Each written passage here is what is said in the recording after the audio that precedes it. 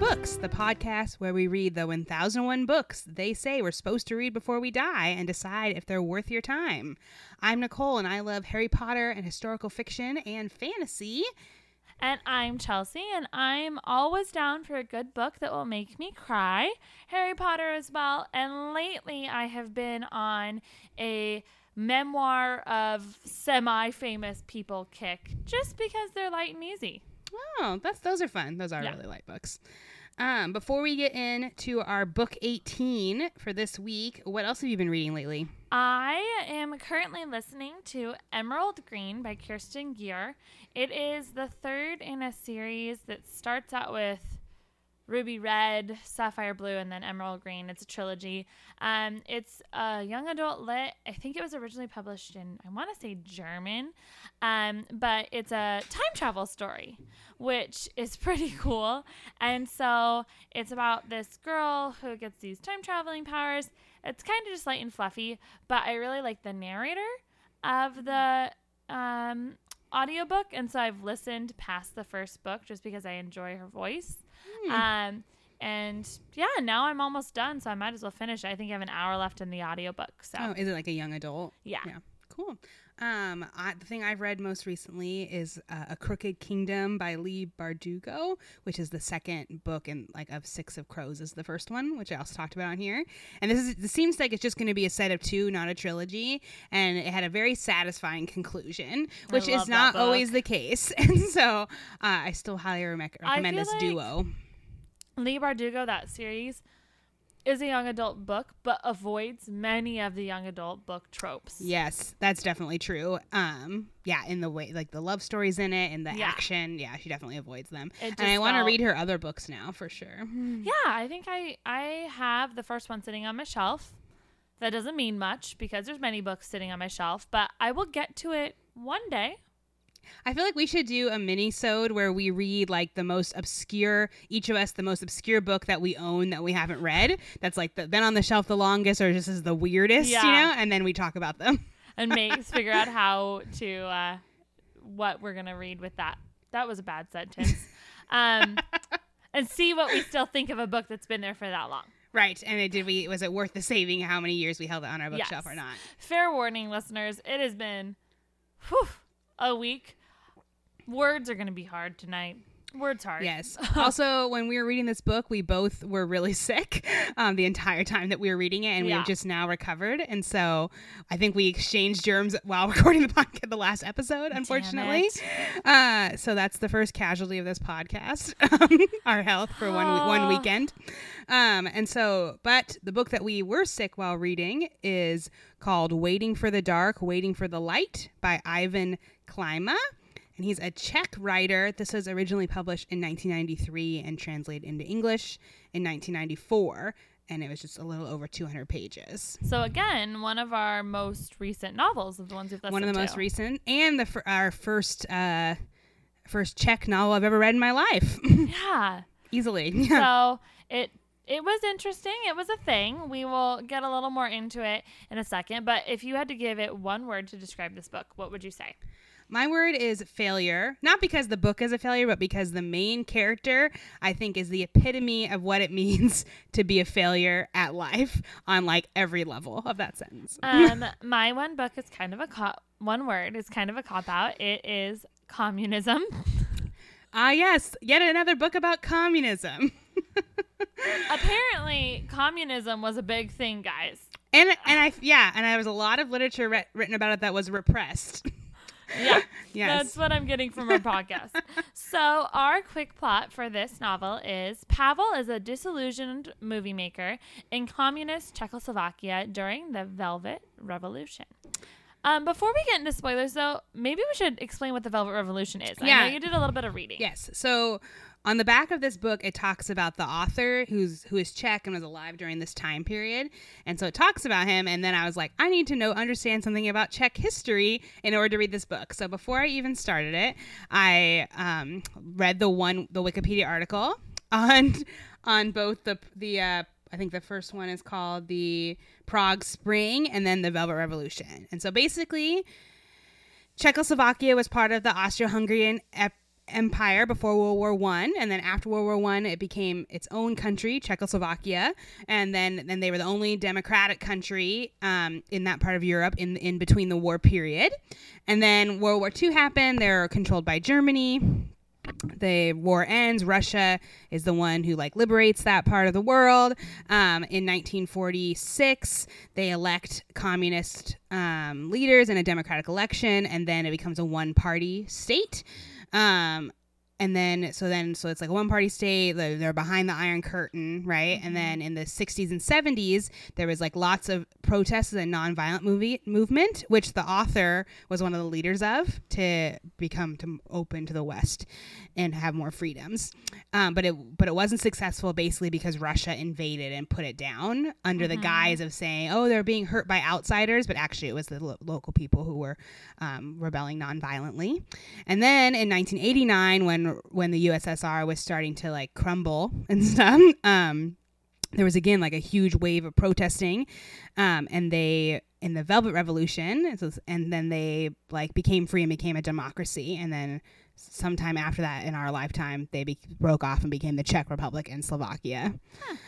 So this is kind of set in that period, the few months leading up in 1989 to the changeover, the fall of communism in the Czech Republic, and then after that, a little bit after that. And it kind of has some flashbacks to right, yeah. What's the one that was 20 years before? The Prague Spring. The Prague Spring. So because the character in the novel is middle-aged, and so he was young involved in the Prague Spring, was young, and then now during the Velvet Revolution is seeing it as well, and is middle-aged. Yes. So that's kind of the historical context, which I thought was really interesting. But from here going forward, consider this your spoiler alert. We're going to get into the details of the plot.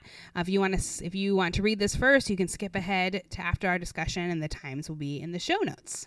Perfect.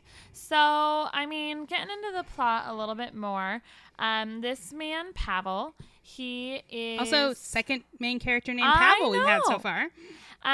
He is a movie maker, but he's basically making movies for the communist government. Right, he works for a propaganda, basically.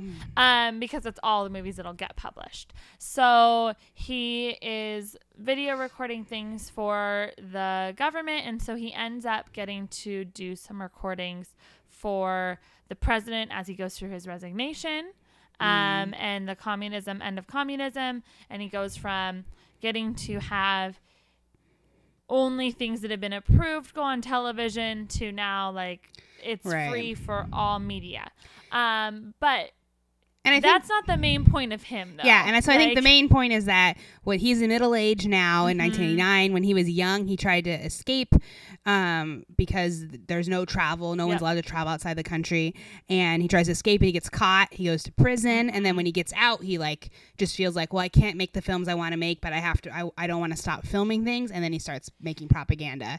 So then when it's ending, when the communist regime is falling, it's he's always said, oh, finally when we're free, I'm going to make real movies, the things I want to make, but then he doesn't. Yeah, and he also kind of, I think, is a trend, not in all of our novels, but in some, has kind of that fever dream wish fulfillment going on too in sections of this book, where it's talking about his imagined masterpiece film. Yeah, so there's more than one plot point, but it'll switch back and forth between his narrative, what's happening in the present, and then a section of chapters that have film at the top, and then they are about the storyline of his dream screenplay that he's writing as a reactionary to what he's experiencing in his life, but they're very similar, and it's basically just wish fulfillment. And honestly, it made the plot hard to follow. Yeah, because it's basically him, but it's not him. And then things were happening, and I'd be like, is this real life? And I'd have to double check. Am I in a film section or am I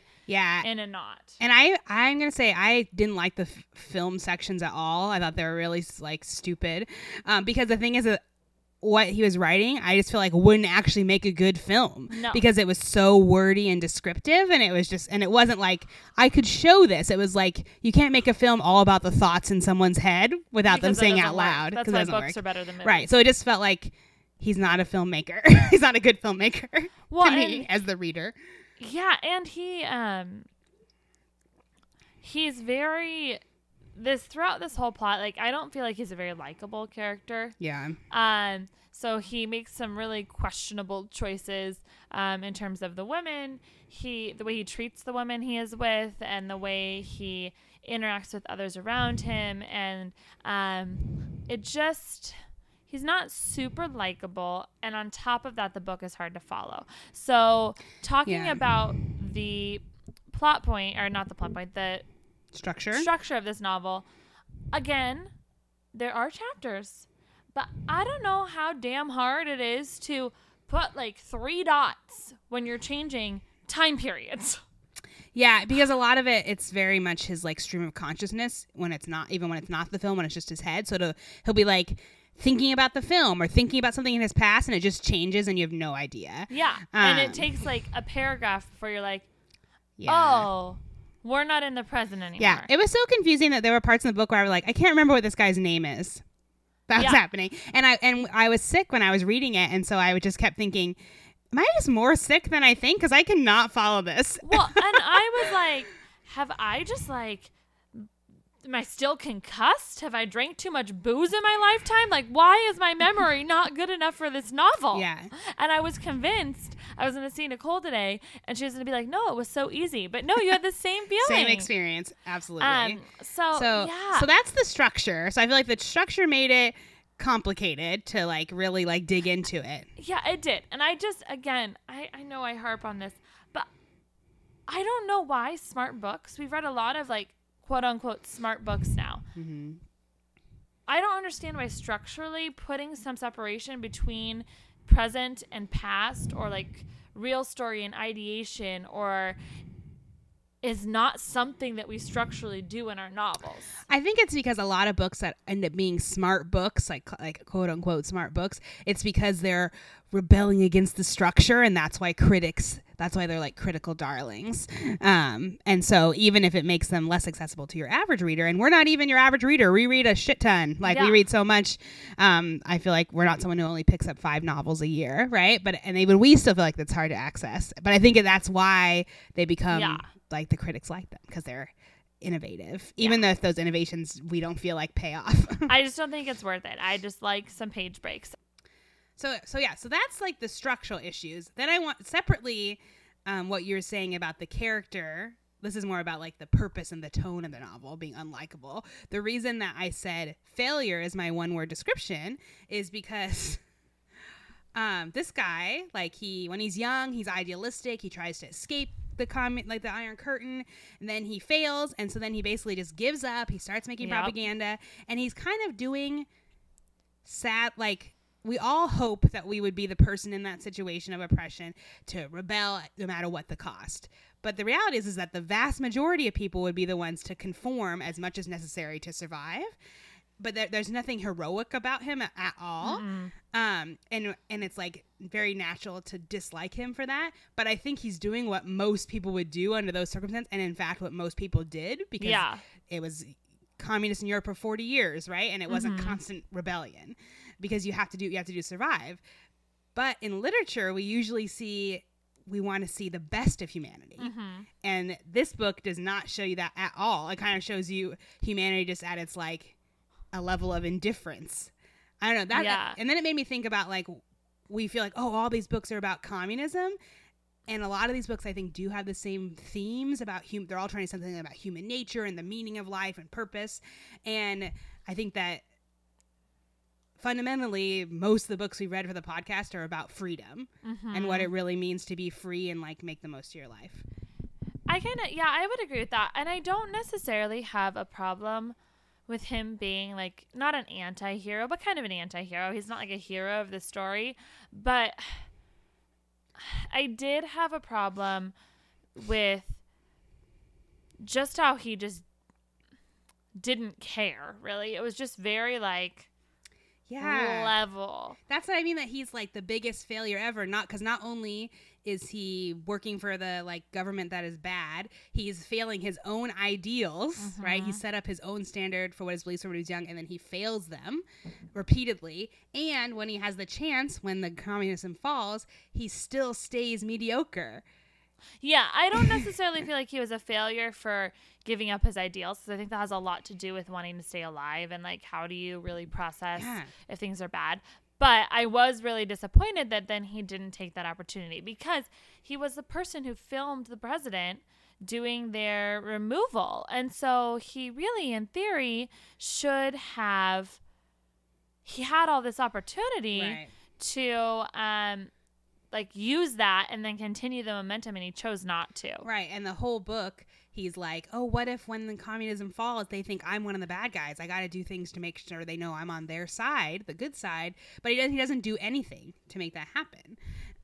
It's just like, it's so like pathetic, but it's totally like what you can't even say you wouldn't do that yourself. So it's like, I dislike him because his personality is saying something about me that I don't want to have to think about. I think that's more, and so I don't know, because I just feel like, you know, most people wouldn't want to fail in that way of failing on their ideals. I might also land on that strongly because I'm an ENFJ, and like one of the main things about that personality type is that it's very, very important that you're living up to your internal code of ethics. And that's like that's like everything in life is about that. And that what you secretly want the most in the world is to like sit down with a friend and get to tell them about all the ways you're trying to save the world right then. Because there's always a lot. And it's so true for me. And so I think people failing to live to their internal code of ethics is like one of the worst things that someone can do in my eyes. Yeah, I mean, even though I get why he did it, but I still don't like it. Yeah, it says something bad about me. Strongly about you. Like. Yeah, I don't have as strong of a reaction, but I didn't like him, so I still kind of had that feeling where I was just like, what is he? Why is he living his life this way? Also, he kind of was a terrible human.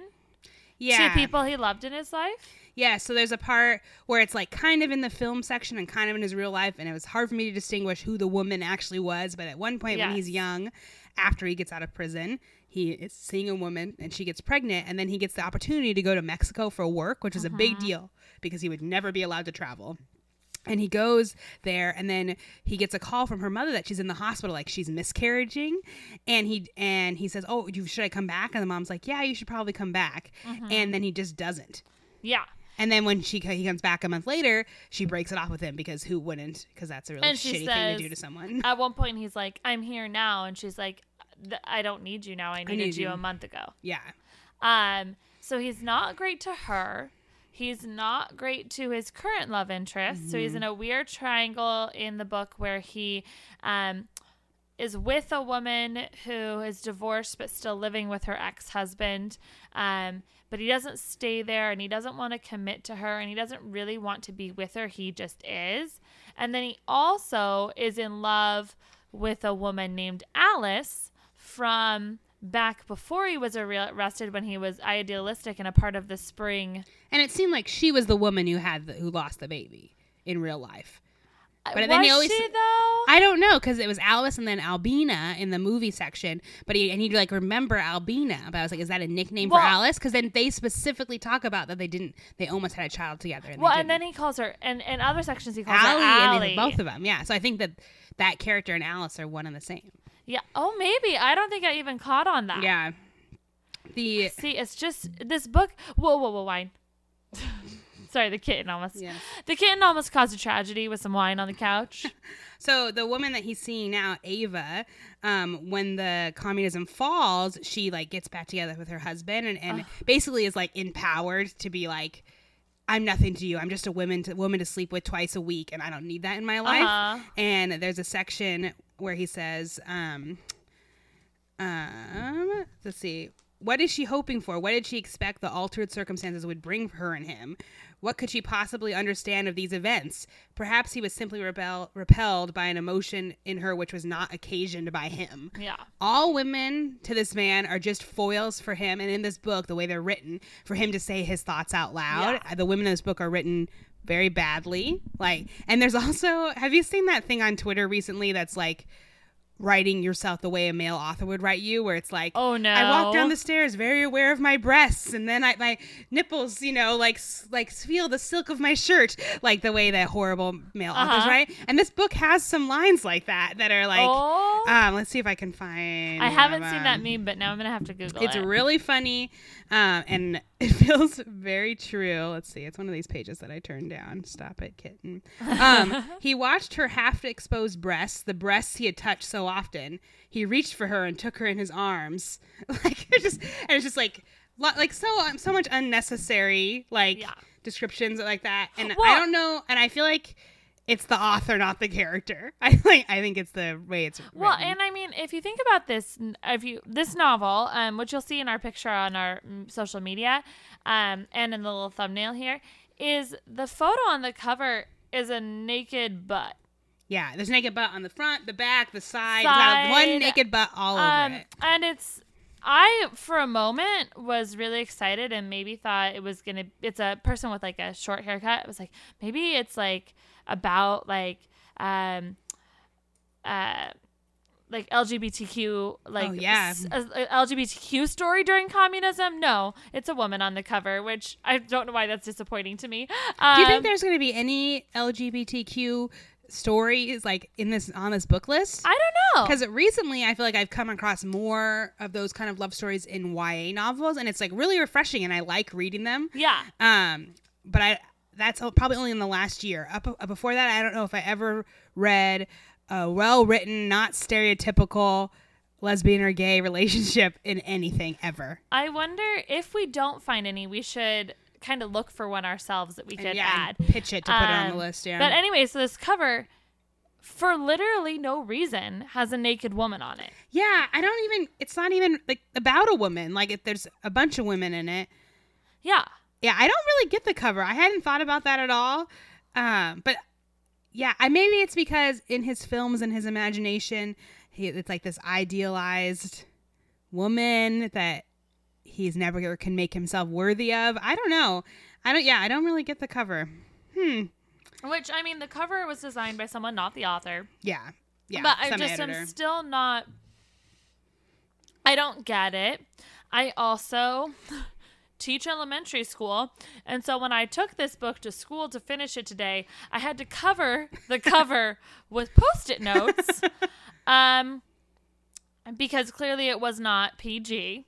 And I just thought that was so ridiculous because it's not even a dirty book. Like that line you read about the breasts is literally the dirtiest thing in the book. Yeah. So that is really strange. I hadn't put any thought into that, but it's very strange. So yeah, I also something that I thought was interesting in this book was the president character and how. So he's like the long time communist president of Czechoslovakia. And how when they were doing internal monologues of his head, it was like he had done this because he thought he was going to give his people freedom. Yeah. Was why he had started. And then he eventually stepped down peacefully because it's clear that he didn't do his job, so it was someone else's turn. Right. And I loved how they said that when a new president, a Democratic president, was in office, they said the only thing him and the old president had in office is that they both served time in prison. So it was like both of them had been freedom fighters in their time. But it meant causes, different things. Yeah. Also, the president was supposed to be crazy, I'm pretty sure. Yeah, because he was old and senile, and he would see the hallways of the palace filled with bodies of people who had died because of him. Which that is dark. Yeah, that is dark. So it was, and this was in the film section. So it was how Pavel was imagining the president was like, his internal life. But it was basically he was imagining that he was haunted by all the evil he had done. Yeah, and also currently very racist. Yeah, the N-word was used in this book too many times. It was, and unnecessarily. And when there were like 2 or 3 instances where there was a character of color, and it was always, I don't think there was any races mentioned besides it was black like leaders characters. of African countries coming to visit. And they were spoken about pretty racistly. Yeah, like even aside from the N-word, like oh, I have to go meet with this black man. Like, it was or he thinks that he has something to offer us, Yeah, it was really, like, odd. Which, I mean, I guess it doesn't necessarily mean that the author is racist. It might have been pointing out how racist inherently enclosed societies are. Yeah, because it's closed, But it just felt uncomfortable. Yeah, because it's like, I mean, I feel like people probably use the N-word more in 1989 everywhere than they use it now. So it's a good thing we're not using it now as much. But it's just so, like, other books where I've seen that have been about, like, the Civil War era. And even then, I don't like reading it, you know? But it's like, oh, this is Huckleberry Finn or whatever, you know, for a famous one that has the N-word like, in it a lot. if it wasn't in there, it would have taken away some of the power because it had the contextual, like... Right. It would have been like watering down racism that you need to hear. Right. But this is just like, oh, yeah, people in the 20th century still thought like this. People still think like this now. Which I feel like was nothing to do with the point of the book, but I still found it interesting. I thought it was interesting, too, because, I guess anytime I've read that word, I'm always very aware of it.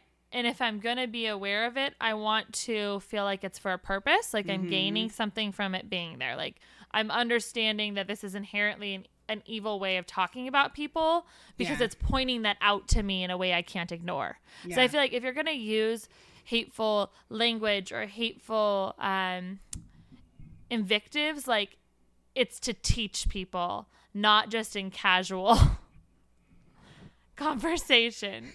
Like Chelsea's cat is climbing all over me and putting her tail like in my mouth and the microphone. And so it was just it's still jarring even this many books in to read casual racism. Yeah, that's definitely true. So one thing I liked about this book is it was like a part of history that I never learned about because I feel like we were born in 1988, and so it was like this was like too recent for us to learn about in school, but now it's not so recent, you know? And also that the way we learn about communism in America, like, is we've like realized biased, is really bad and stuff. But it's interesting because whenever you read any book set in like a behind the Iron Curtain country in Europe in the 20th century, some of the stuff about like he goes to a factory that makes explosives and there is equipment that exists that could do it without a human having to stir the explosive stuff. But they don't do that. They just have people stirring it who get paid well. And then occasionally they blow up and all die, like hundreds of people at a time. And there's no rules about it. And it's not like that can't happen in a capitalist society. Certainly corporations have to be held to account and that if they aren't, like, they will always try cut corners if there aren't laws to prevent it, I think. But when everything is owned by the state, it also like doesn't work, you know? And it just like, and they had to be full employment rights, so they couldn't have the technology that would make it safer. I just think it feels so dystopian, but it's like it really happened. And it happened like in a period that we were like born into, you know? And I just, but it feels like so far away that you just want to be like, that can't be how it was like. But I read too many things to say that it really was like that. Yeah. I don't know. And it just makes me feel really weird and like disillusioned when that happens. Yeah. So, I mean, well, the Soviet bloc was broken, so there's that. Yeah. And so it's not like that anymore. Oh, that was the other thing I was going to say. I was talking to my boss about this book. He saw me reading it in the lunchroom, and I was saying how like all the countries that were behind the Iron Curtain, like, you know, became free in like the 80s and 90s, right? And so they're only like 30 or 40 years old under their current regime, right?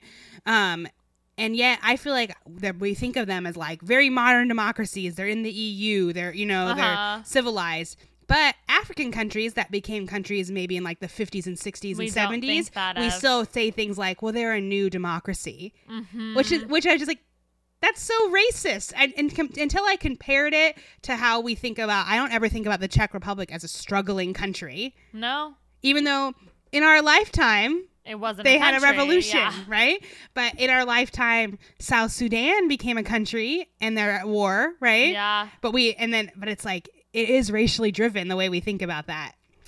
This book is not about that, but it made me think about it. That's really interesting. I didn't think about that either. There were a couple of things I thought were interesting quote-wise in this novel. One that I really liked was most people can't imagine a life that is any different from the one they are actually living. They can dream about it. They can even go into the streets and demonstrate for it, but they still can't imagine what it would be like. And I think that speaks a lot to, like, I just felt like that, like, that's a human survival mechanism. Yes. Like, you can want something, you can like crave it, you can work for it, but your body doesn't really know what it's going to be like, because it's like, I have to survive what I have now.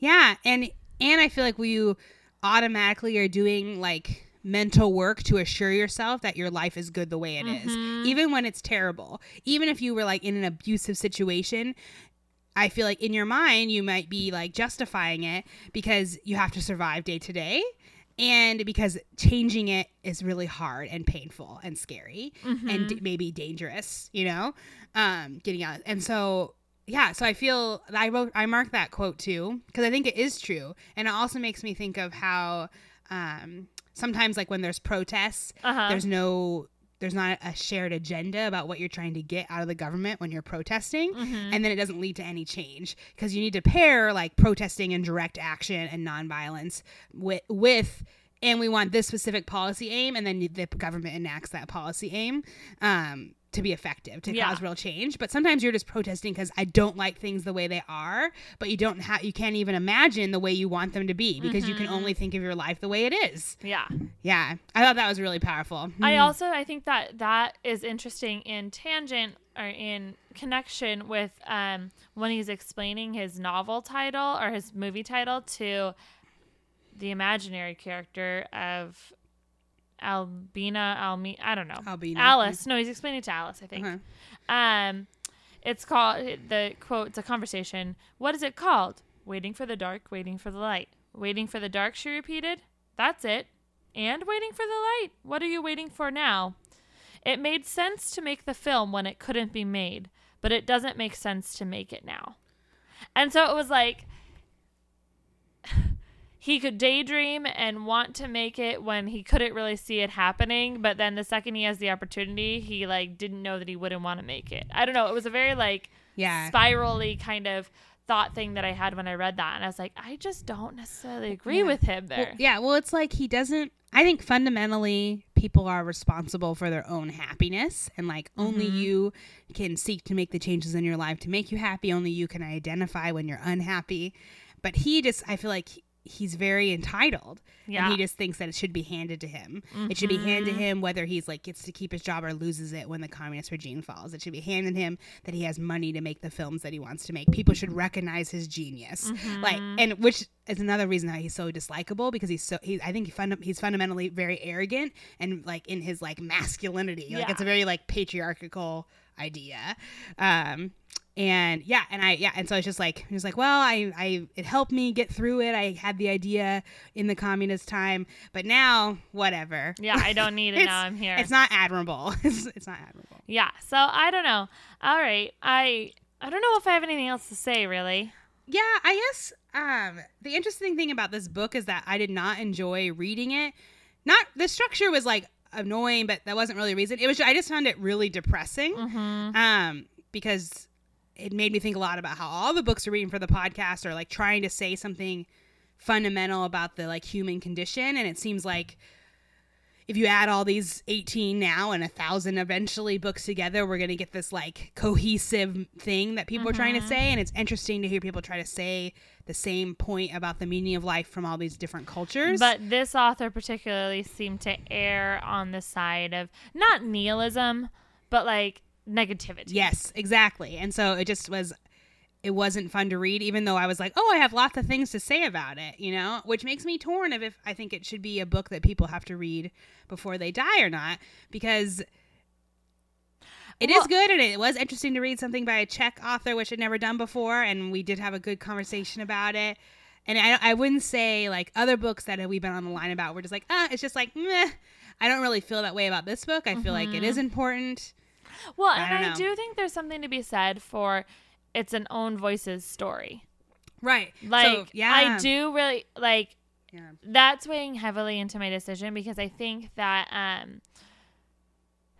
it's about an experience that we can't ever have Like, I'm never, knock on wood, gonna live in a communist regime and experience the fall into it and the escape from it. And so it's not an experience that I'm capable of accessing.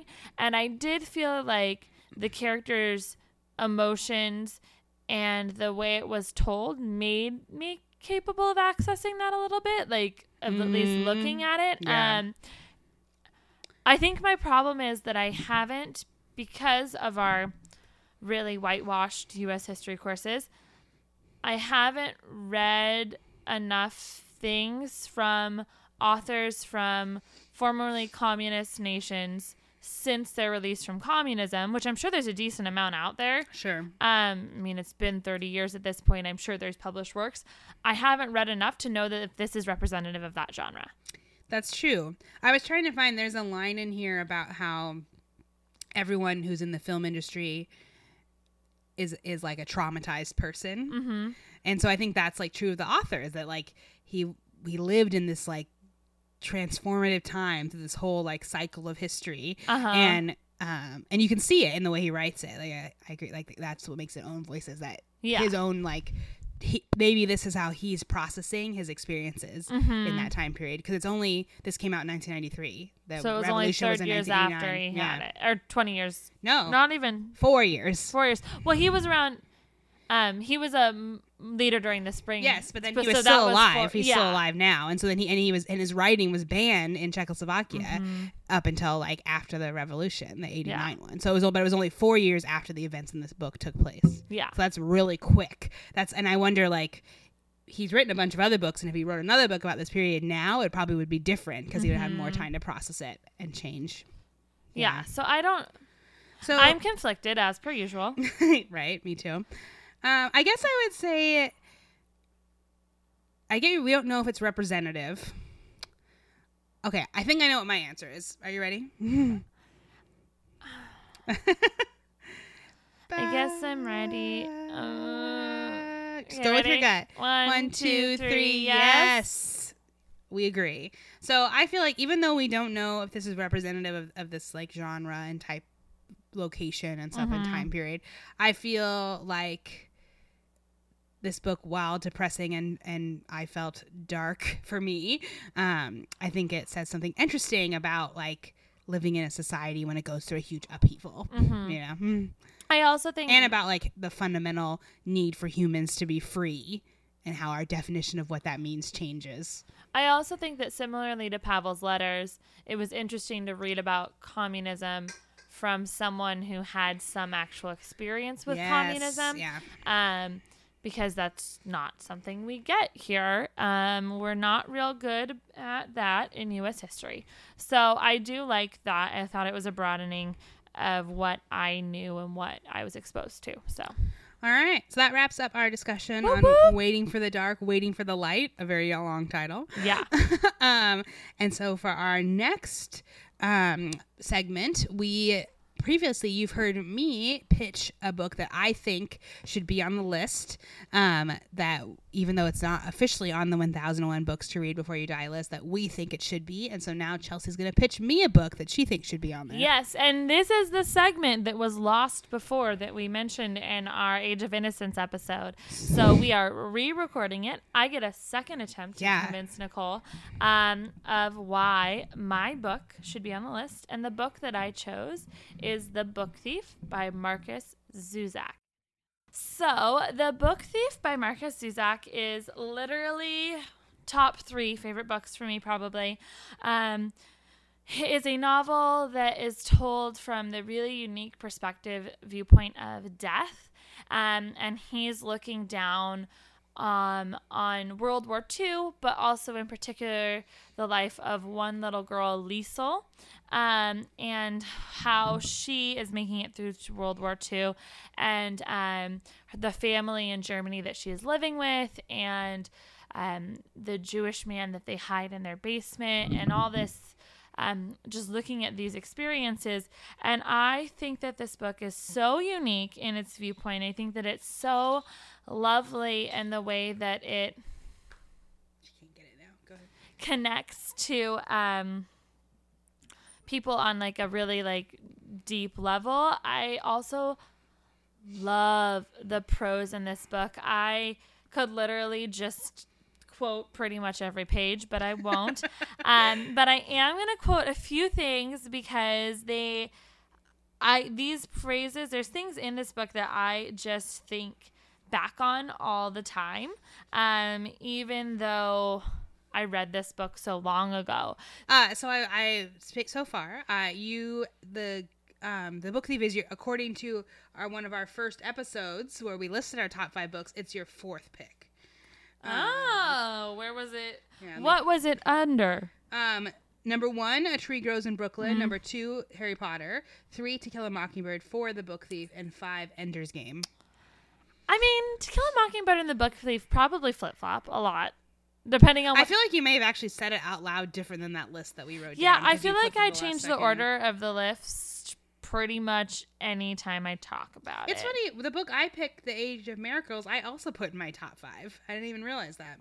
It's because they stick with us. They're important to us. Other than Harry Potter, all the books I put on my list, I only read once. But and some of them in high school, and I still they're still the ones that I think about the most. Yeah. Also, it might be partly because I was reading.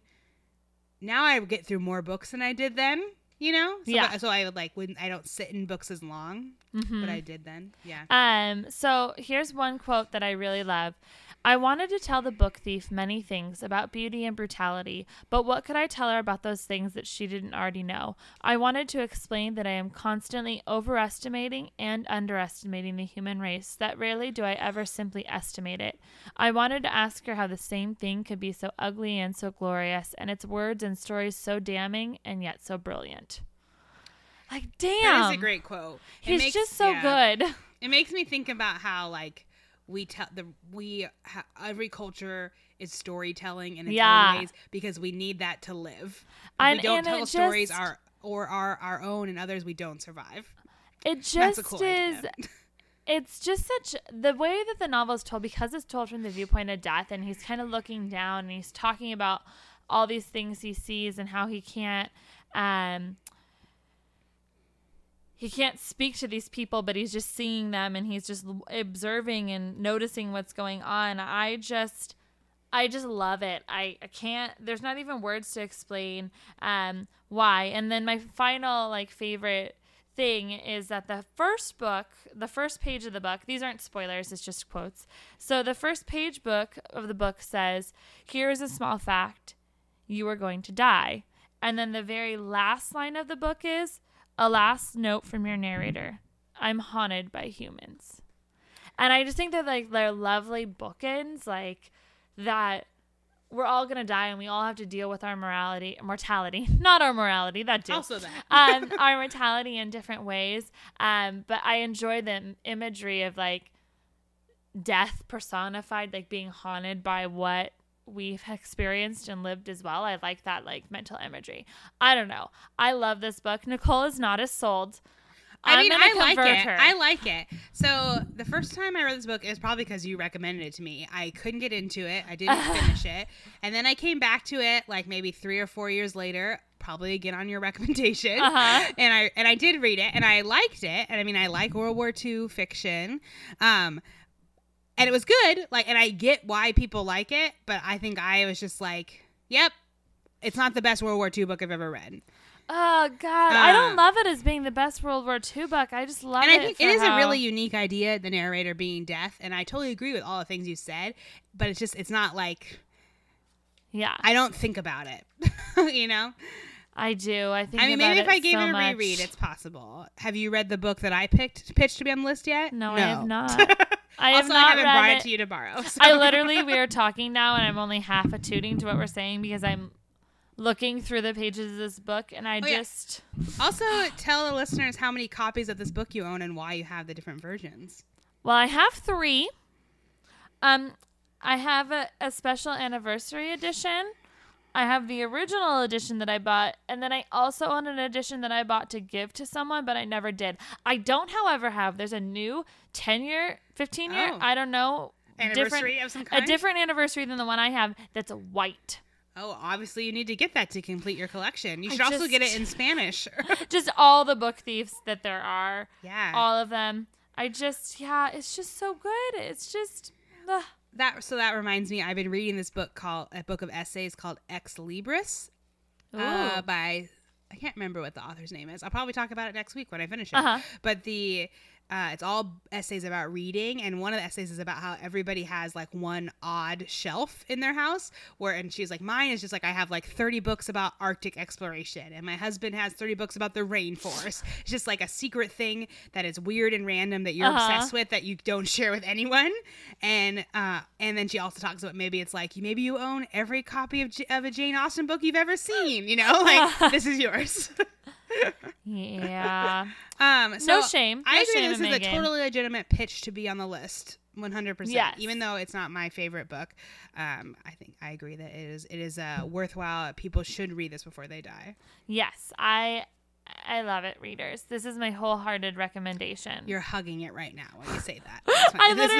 This is an audio medium, so I just want people to know that. We should really just post a picture of just my hands holding it to my chest as if I'm caressing it. Also, I would like to state that this has literally been on my bedside since the first time we recorded my pitch, and I haven't read it again yet because it's been a really rough couple months, and maybe I should read it. Maybe I just need the good cry.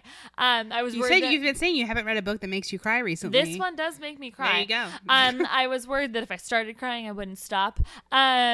But every time I look at it, like just its mere presence on my bedside table has made me happy. This is why it's important to own some books. Not all the books you read because you only have so much space, but the ones that really matter.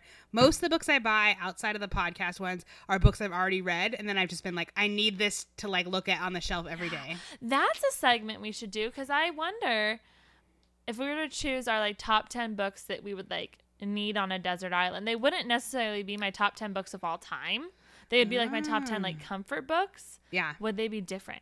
Oh, that's good. We'll have to remember this that. This would still be one of them. This one would be the same. As would A Tree Grows in Brooklyn, as would Harry Potter. So really, and To Kill a Mockingbird. So really the top four. 4 out of 5. We did top 5. You're saying the only one you'd let go is Ender's Game, which is number 5. Yeah. Yeah. I feel like, Harry Potter still for sure. But then I think the others might be different. Yeah, because they might be. I think I would lean more towards books that I read over and over again rather than books I read one time but were impactful. Well, I mean, and I'd pick long ones. And if you're stuck, would you want like the Bible with you? Yeah, I think I'd want the Harry Potter and the Bible, in whatever order, and maybe like the Sarah J. Maas books, because those are like really readable. I like how we're selectively choosing series because we can call them one book. Yeah. Someone's going to make a binding of all the Harry Potter. The worst part of being on a stranded desert island is that you don't have enough reading material, right? Not the like survival part. That's fine. You definitely don't need those daylight hours to like find food and shelter. Like, try to like reach help in any way. No, you're just going to like kick back on the beach. Yeah. On that note, where our priorities are clearly in the right place, we are going to head out. But before we do, we want to remind you to We have to draw our next book still. Book 19. Oh, I was going to tell them about our social media. We should probably tell you what book first. Okay. All right. So I'm drawing our book 19 is called The River Between. I think it's going to be about two opposing forces on opposite sides of a river. Deep. I feel like this is a really stereotypical title. Like it's just like this book has been like a book with this. There would be multiple books that have this. The river runs deep. The river runs between us. Yeah. The river between you and I. Like it's like it's a whole theme. So we will look forward to between rivers. Oh, good. That's good. We'll look forward to sharing that book with you next week. And now tell us about our social media. Yes. So if you would like to contact us, we are available on most social medias, on Facebook, Twitter, and Instagram at 1001 Books Pod. Also on Litzy at 1001 Books Podcast. And if you would like to email us, you can email us at 1001bookspodcast@gmail.com. Also, look for some posts about we're going to ask you what books you think should be on the 1001 list to pitch, and we might read some of those. So we'll be posting about that this week. Yes. As always, as you are off on your adventures, we hope you are enjoying a good book. And until we talk to you next time, happy reading. Happy reading.